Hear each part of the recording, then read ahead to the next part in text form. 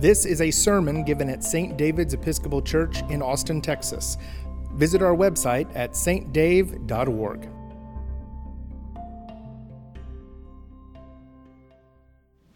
Good morning. And again, Happy New Year. Glad to see you all this morning. So, what's in a name? Names have power. They can hold much meaning. They can have the power to lift up or to tear down. They can describe. They have meaning. All too often, names and labels are used to tear people down. So yes, names have power. I can recall that some 22 years ago, after I was told I was going to give birth to a baby girl, that I pondered and deliberated for quite some time what I was going to name her. I knew I wanted a strong name, one that could easily be pronounced in English and Spanish.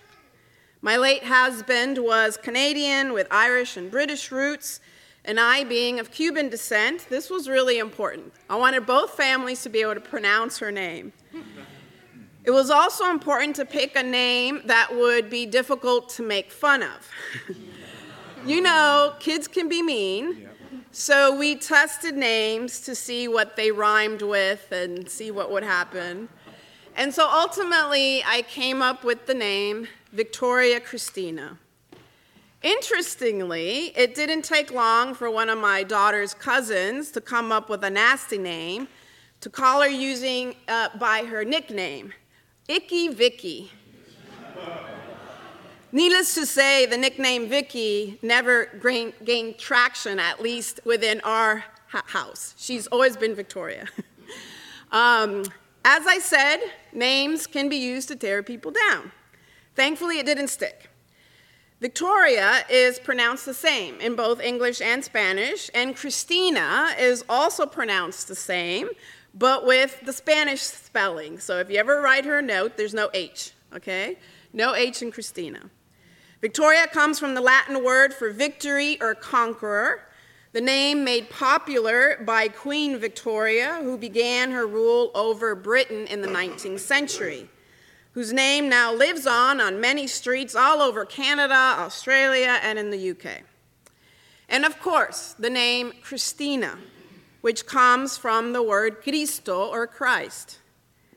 Her name was carefully thought out and planned, and in many ways has defined who Victoria is today.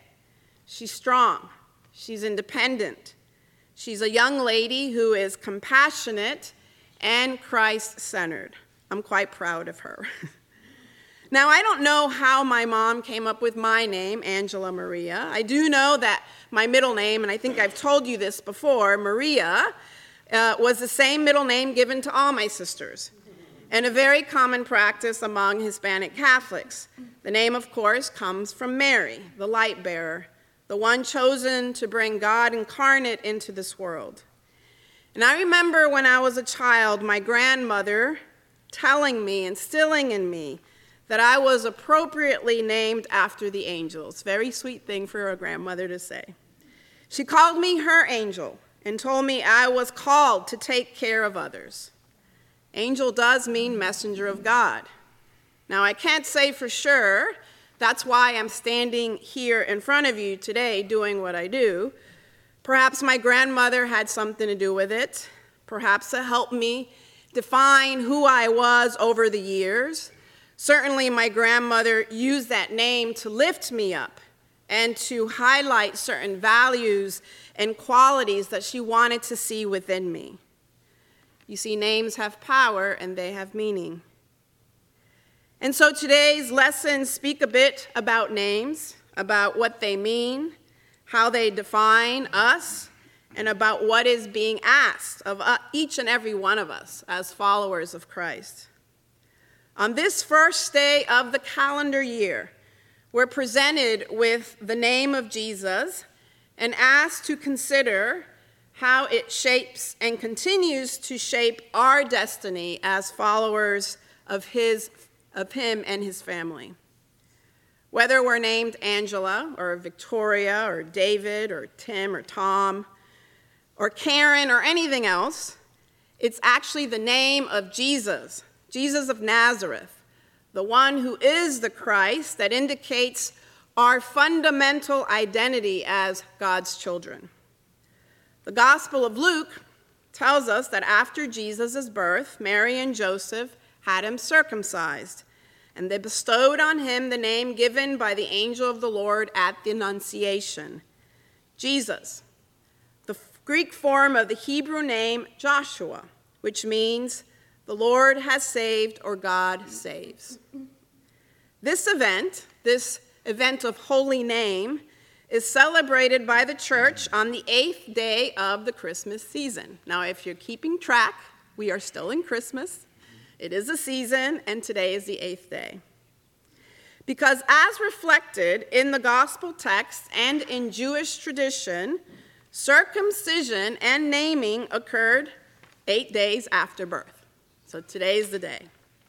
In Hebrew culture, a name signifies the essence of someone.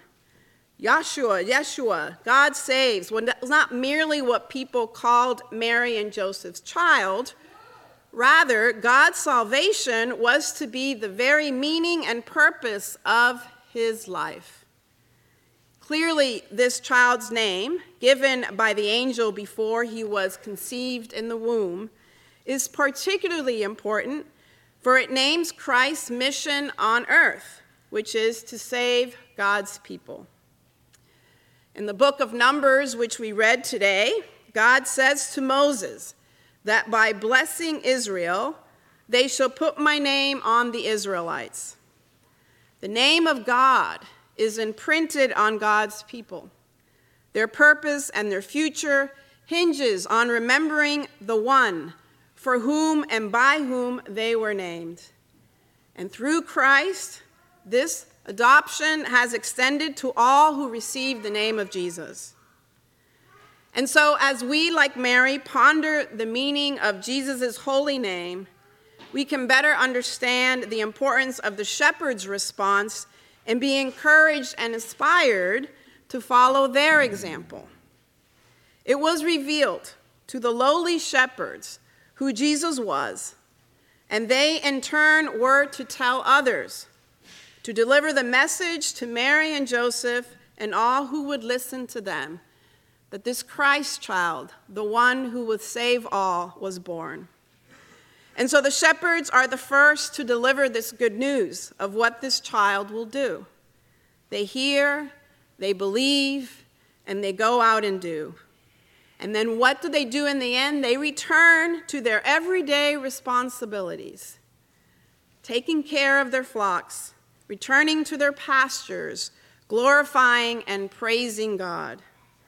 They reacted to what they saw and heard with genuine curiosity, trust, and active obedience.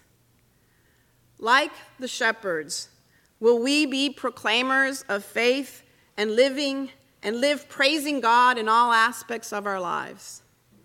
As we live our faith, may we live with the simplicity of the shepherds and their courageous and boldness of faith. You see, we, just like the shepherds, are also called to proclaim this holy name of Jesus in thought and word and in deed. The good news inherent in Jesus' holy name, that God saves, is desperately needed in our very chaotic and broken world. The collect, which we read for today, reads, "Eternal Father, you gave your incarnate Son the holy name of Jesus to be the sign of our salvation. Plant in every heart, we pray, the love of him who is the Savior of the world, our Lord Jesus Christ." Hear that again. Plant in every heart, we pray, the love of him who is the Savior of the world, our Lord Jesus Christ.